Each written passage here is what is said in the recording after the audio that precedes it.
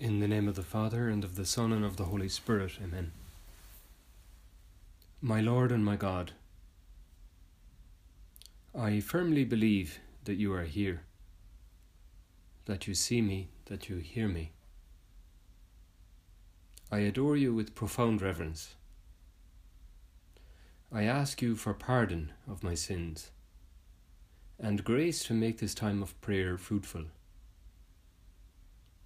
My Mother Immaculate, Saint Joseph, my Father and Lord, my guardian angel, intercede for me. Well, in the coming days, in these days, we are preparing for your coming, O Lord, in this holy season of Advent. And in our prayer today, perhaps we can pray about the longing of God, the desire of God, which has many meanings. And the first clue of the longing of God, or to this desire of God, perhaps the first clue is simply to consider prayer, what we're trying to do now, trying to pray. There's a lovely text in the Catechism of the Catholic Church about prayer that may help us to enter into this period of meditation now. And the text from the Catechism, I suppose, comes from meditating on the meeting between you, Lord, and the Samaritan woman at the well, drawing out the consequences of that meeting. The Catechism says, if you knew the gift of God, the wonder of prayer is revealed beside the well where we come seeking water. There Christ comes to meet every human being. It is he who first seeks us and asks us for a drink. Jesus thirsts. His asking arises from the depths of God's desire for us. Whether we realize it or not, prayer is the encounter of God's thirst with ours. God thirsts that we may thirst for him. It's an amazing statement. And we can ask the Holy Spirit as we enter into this period of mental prayer to help us to appropriate it, to assimilate this statement, this reality. Whether we realize it or not, prayer is the encounter of God's thirst with ours. God thirsts that we may thirst for him. We think of you, Lord Jesus. We contemplate you on the cross as you say, I thirst, which of course has an immediate physiological meaning for a crucified man who is very dehydrated, but of course also has a much deeper spiritual meaning of God's love for us, of God's thirsting for us. In prayer, what I'm trying to do now, Lord, I'm trying to pray with all my heart, with all my soul. In prayer, I'm thirsting for you. But the amazing thing is that you, before I ever thirst for you, you are thirsting for me. When we think of the expressions of desire for God, of longing for God in Scripture, my soul is thirsting for the God of my life. When shall I enter and see the face of God? Or like a deer longing for running water, so my soul is thirsting for you, my God. These images that we find in the Psalms and different parts of Scripture. But to think, Lord, that you're thirsting for me, that you're longing for me, and that prayer is born firstly not from my effort or my action, my desire to pray. No, prayer is born from your desire for me, because you seek me out. So when we pray in Advent about the longing of God, first of all, it's God's longing for us. Secondly, it's our longing for him. The longing of God. It seems like such an appropriate theme as we enter into the final week of preparation for Christmas. The liturgy from the 17th of December onwards picks up the pace. It's the culmination of the Advent season. We notice several things that are happening, so to speak, in the liturgy. Firstly, the increased presence of Our Lady in the liturgy, in the scripture readings, in the texts, in the prayers. On the fourth Sunday of Advent, for example, it's all about Our Lady indirectly, because the whole liturgy of the Word is focused on the Emmanuel, on the God who is with us, but this God who was born of a virgin. It's true that as Advent advances, it becomes more explicitly Marian, more explicitly focused on Our Lady. I suppose that happens when a woman is carrying a child in her womb. As the pregnancy advances, as the birth approaches, her attention focuses more and more on the child. I guess that's the case, and it seems natural. And in a certain sense, that's what the church is doing now, carrying the child Jesus in her womb, in the womb of the Virgin Mary. The church focuses on Jesus through the mother, through Our Lady. What a beautiful way to prepare for Christmas, to be in the company of Mary, to prepare with Our Lady. But Lord, we'd like to focus on this reality, because for us it's very consoling, isn't it, that you're actually the one who, first of all, is thirsting for us. We see this all the time, actually, in Scripture. The shepherd who abandons the 99 sheep to go out and look for the one lost sheep. Lord Jesus, I know I am the lost sheep. I'm the needy one. I am the one for whom you abandoned the 99. I know that. Or the woman who searches high and low in her house for the missing drachma, for the missing coin. You and I, we are that missing coin. And the woman, if you like, kind of personifies God, who comes out in Christ to find us who are missing, to save us. You, Lord Jesus, you are the Good Samaritan. You go out of your way. You look for us. You don't pass us by. You come over to us even though we're in a very bad way, and precisely because we're in a very bad way, you come looking for us. And not only that, you heal us, you pay for us. Not with money, not with coins as the Good Samaritan does, but you pay with your very self. By his wounds we have been healed. By your wounds, Jesus, we have been healed.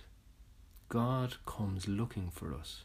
This is something which is distinctive in the Christian faith. We think of that beautiful image that you, Lord Jesus, use to teach us.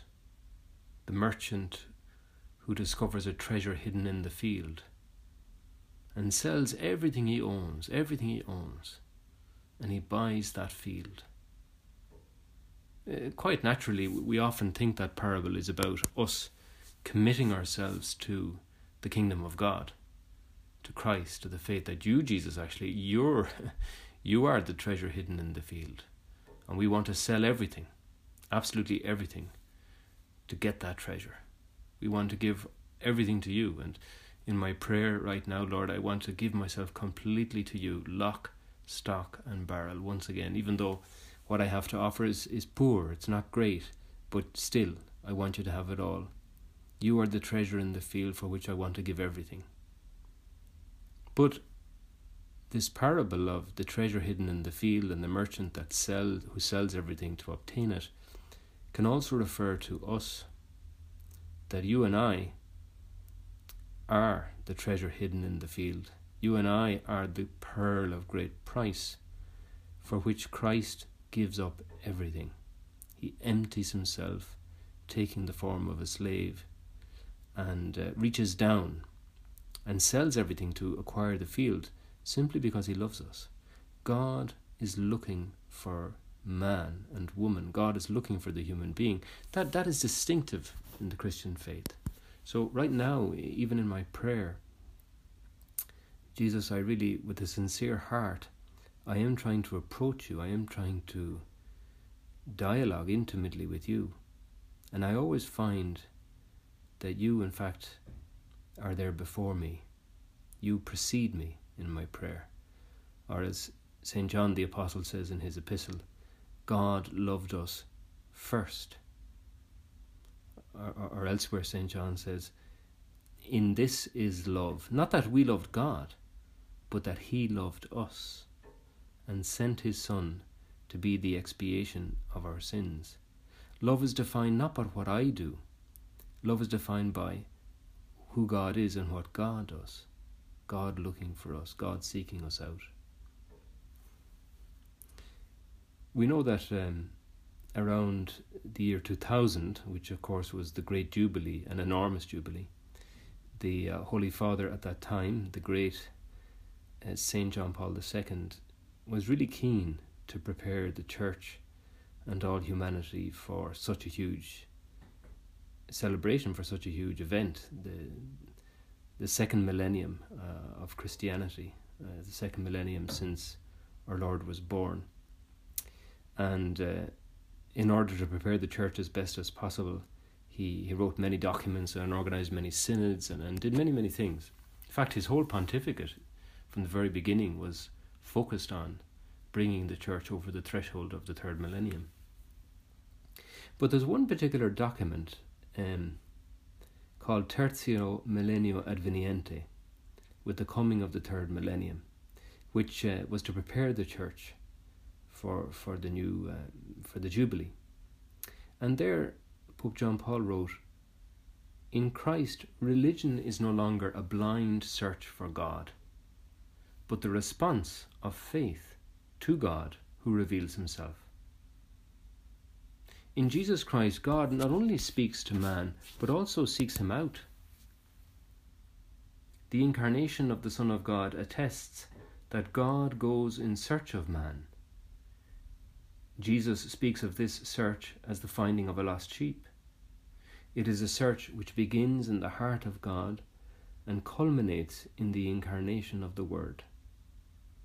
If God goes in search of man, created in his own image and likeness, he does so because he loves him eternally in the Word and wishes to raise him in Christ to the dignity of an adoptive son.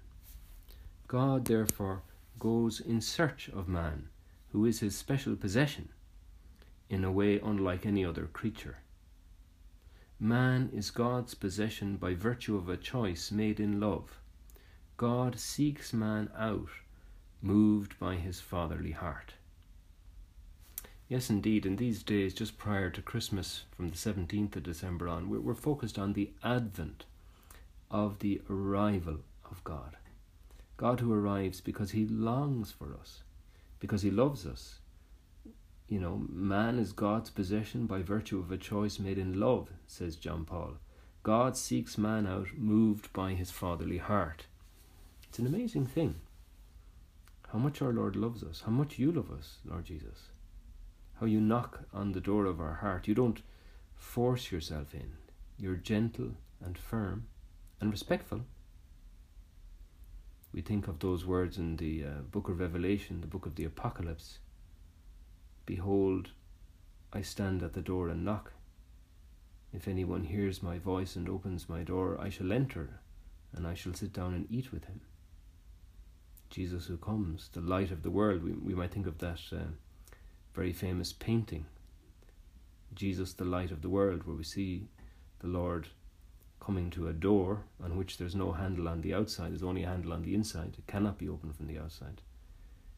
And the door is quite overgrown with ivy. It hasn't been opened for quite some time. And Jesus is standing outside holding a lantern, and he's knocking on the door. And it's up to whoever's inside the other side of that door to open or not. Behold, I stand at the door and knock. Well, that's the way our Lord is with us now, this time. Being close to us, wanting to enter into our lives. how much God longs for us. We see this in the prodigal son. Maybe the most beautiful of our Lord's parables, which is, for all of us, it's autobiographical, because we are all that prodigal son. And for all of us, the father of the prodigal son is you, Lord, our most merciful Father, dives in misericordiae. Or, as we have in the formula of absolution, in the sacrament of confession, God, the Father of mercies, Deus Pater Misericordiarum, God the Father of mercies. Well, the son, the prodigal son, thinks he's the one taking the initiative. He thinks he's the one coming home. But in fact, the father is already out waiting for him, looking for him. While he was yet at a distance, his father saw him and had compassion and ran and embraced and kissed him. That's how God is. That's how our Lord comes to us in Advent. We think of Zacchaeus. Zacchaeus thinks that he's the one taking the initiative. All of us, we've a bit of Zacchaeus in us. We want to see Jesus. We don't want to stand out. We don't want to attract attention to ourselves. And yet, Lord, we do want you. We do need you. So we go up a tree. We're all small like Zacchaeus. We're small when it comes to you might say, our moral stature and the greatness of God. And we go up the tree and we just want to see you and maybe be healed a little bit by your closeness. We think we're taking the initiative. We think we're Zacchaeus taking the initiative. But in fact, when you arrive in Jericho, the first thing you do is you look up the tree and you say, Zacchaeus, come down. I want to eat in your house. I want you. I love you. I long for you. I've come for you. Turns out that our Lord has come to Jericho to meet Zacchaeus, to save Zacchaeus, to love Zacchaeus, because Zacchaeus matters to our Lord, just as you and I matter immensely to our Lord. This thirst of God, such a mystery, such a mystery. So consoling, though. We see you, Jesus, by the well at Sychar, and the woman, the Samaritan woman who comes to draw water, the woman with a complicated life, the woman probably who also has suffered a lot because of the complication of her life. Like all of us, we're all a bit complex. We all suffer at times for different reasons. And Jesus, we hear you saying to her, I thirst. Give me something to drink. Again, it has a prima facie meaning, the Lord is thirsty. It's been a long day. He's been walking. It's hot. But it has a deeper meaning. I thirst for you. I long for you. You give me life, in a certain sense. Great mystery. Why, Lord? Why do you thirst for us? Why do you long for us? Why do you come out to us in your incarnation, and then again in the Eucharist, and then again in grace, and now then again in prayer? Why does our Lord come out to us like that? Well, there's only one possible explanation. Pure, unadulterated, unconditional love. Lord, this is what I would like to rediscover this Advent, your love for us. So in the first place in Advent, when we pray about the longing of God, we're thinking about the longing that is in God for us, that God loves us first. Holy Spirit, please give me a deep realization of this reality.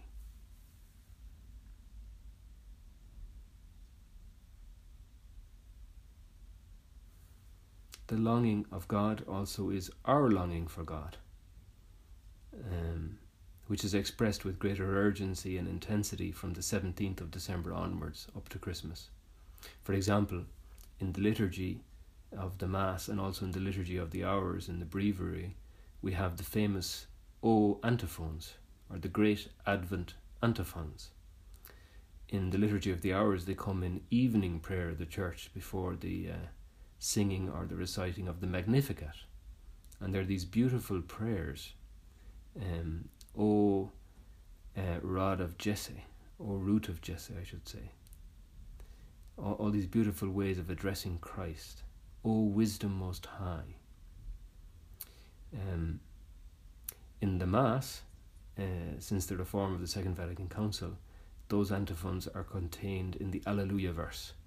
So from the 17th of December onwards, there's a treasure in each Alleluia verse, which is one of these O antiphons that begin with the exclamation O. It seems they date from the 6th century in Italy, because they're mentioned by Boethius in his great work, The Consolation of Philosophy. And there's a numerous musical settings of the O antiphons.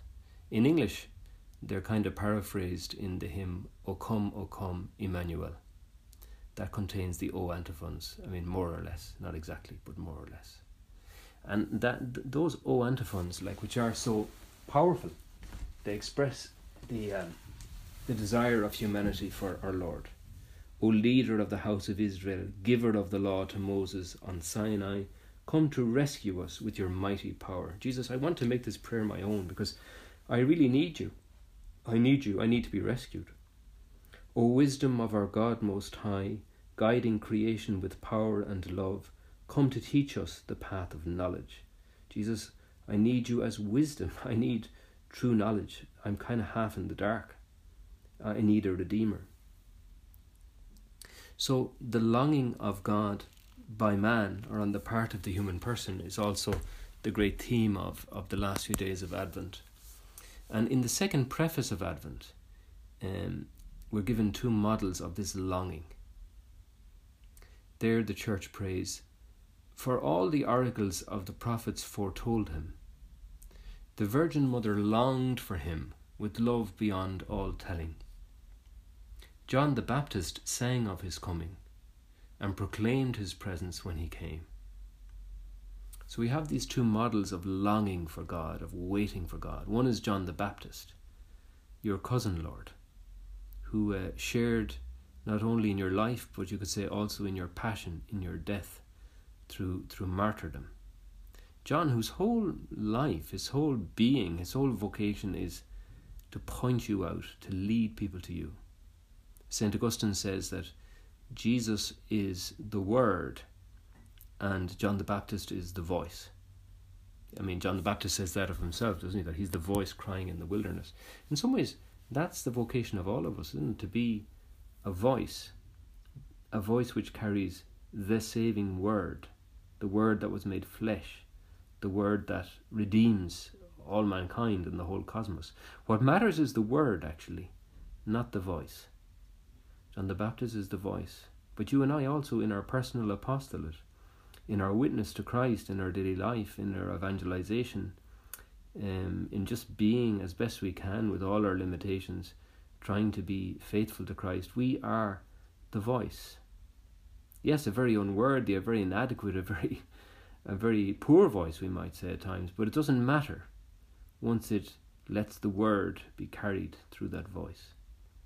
And John the Baptist is that voice, longing for the presence of the Word incarnate. Jesus, I'm also longing for you. I need you. We need God. It's one of the ironies, surely, of a secularized society and a secularized media also, that, in a sense, the shared understanding, as it were, is that God has played out his role, that we don't need salvation, that the church and the sacraments are obsolete and therefore not even worthy of consideration. And yet, when we look at any of the headlines or we engage with social media or just what's going on in the world, the whole world is crying out all the time for redemption, crying out all the time for a saviour. So many disasters, so many difficulties, so many human problems, so many conflicts. We need a saviour. The world needs a saviour. We need that Word that John the Baptist points out. Jesus, I long for you because I need you. Like a deer that longs for running water, so my soul is thirsting for you, my God. When shall I enter and see the face of God? The other great model of longing for Christ, who becomes ever more present actually in the liturgy as we approach Christmas, is Our Lady. It's interesting to note that In the days from the 17th of December onwards, if you look at the Missal, the prayers of the Mass, the antiphons, and especially the Liturgy of the Word, Mary becomes more and more present. And that makes sense, because she's carrying Jesus, literally. So we look to the Mother in order to find the Son. And we can say to Mary with longing, with hope, show unto us the blessed fruit of your womb. That's Jesus. That's what we say to your mother. We say, Mary, show unto us the blessed fruit of your womb. It's lovely to see, actually, what the preface says. The Virgin Mother longed for him with love beyond all telling. Gee, that's quite something, isn't it? That love beyond all telling. It's beyond words. It's ineffable. But it is something we can pray about. Like, what was that love of Our Lady like? What was that loving longing of Our Lady like? She longed for him with a love beyond all telling. I'd love Mary to have that desire for God, that longing for God. Maybe as we're doing our prayer now, we might feel, well, actually, I don't know if I long for God at all. I feel a bit weak. I feel a bit milk and water. I feel a bit nothing in particular. Or maybe I'm just stressed with the preparations for Christmas and just seeing if I can survive and get as far as Christmas in one piece. You know, we can often feel like that, just with the frenetic pace of, you know, of life and everything, and just even getting the family ready for Christmas, getting ourselves ready for Christmas. Do I long for you at all, Lord? Well, the great thing here is to remember the advice of St. Josemaria, which is so practical and so deep, you know. To want to love is already to love. Querer, ya es querer. To want to love is already to love. I wish, Lord, to receive you with the purity, humility, and devotion with which your most holy Mother received you. To formulate that desire, it can apply to the Holy Eucharist, to communion, but it can also apply to the coming of the Lord in the Incarnation. I'd like to receive you, Lord, with the love of Mary. That's already a real desire. To want to love is already to love. So yes, Mary, you are a living model, a close model of this longing for Jesus. Pope Benedict XVI, in one of his homilies, it was on Christmas Eve 2007 actually, he just meditated on a very simple gesture. You know, we might say not very amazing, but it's Mary wrapping the child Jesus in swaddling cloths. You know, it might seem like really prosaic and simple and not significant, but Luke does say that she wrapped the child in swaddling cloths. And Pope Benedict said, we can imagine the kind of interior preparation, the kind of love with which Mary approached that hour. The brief phrase, she wrapped him in swaddling cloths, allows us to glimpse something of the holy joy and the silent zeal of that preparation. Maybe in our prayer we can contemplate Our Lady holding the child and wrapping you, Jesus, in swaddling cloths. Those cloths which she had thought about, which she had prepared and cleaned and brought carefully from Nazareth to Bethlehem. And then the ineffable moment comes when she holds Christ in her arms and wraps him in swaddling cloths. This longing of God for us, longing of us for God, and also the longing of so many people around us for God. A real longing, a real thirst. And we couldn't possibly finish our prayer without praying for the apostolate, praying for so many people, so many friends of ours, relations who perhaps even without fully being aware of it, are looking for God. They're thirsting for God. Lord, help me to bring you to them. Mary, my mother, obtain for me the grace of, I suppose, satisfying that longing of people for God. St. Josemaria says, Jesus is hungry and thirsty for souls. From the cross he cried out, I thirst. Thirsty for us, for our love, for our souls, and for all those souls which we must bring to him by the way of the cross, which is the way to immortality and heavenly glory. I thank you, my God, for the good resolutions, affections, and inspirations you have communicated to me in this meditation. I ask you for help to put them into effect. My Mother Immaculate, Saint Joseph, my Father and Lord, my guardian angel, intercede for me.